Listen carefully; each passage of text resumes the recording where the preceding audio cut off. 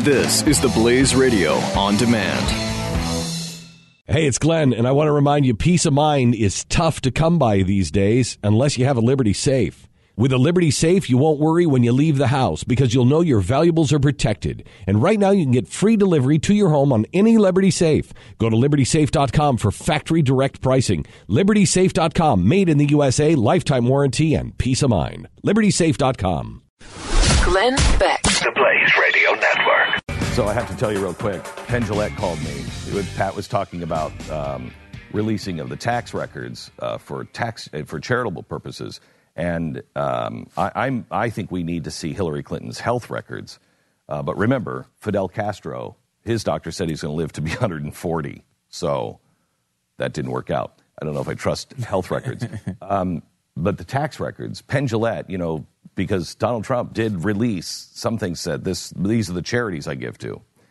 Donald Trump has a problem is he takes money from other people and then donates it.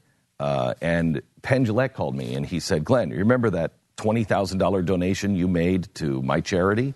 And I said, yes. And he said, that was for the Trump show, Apprentice. Yeah. And he said, Donald Trump just claimed that your money, he just claimed your money as his donation to my charity.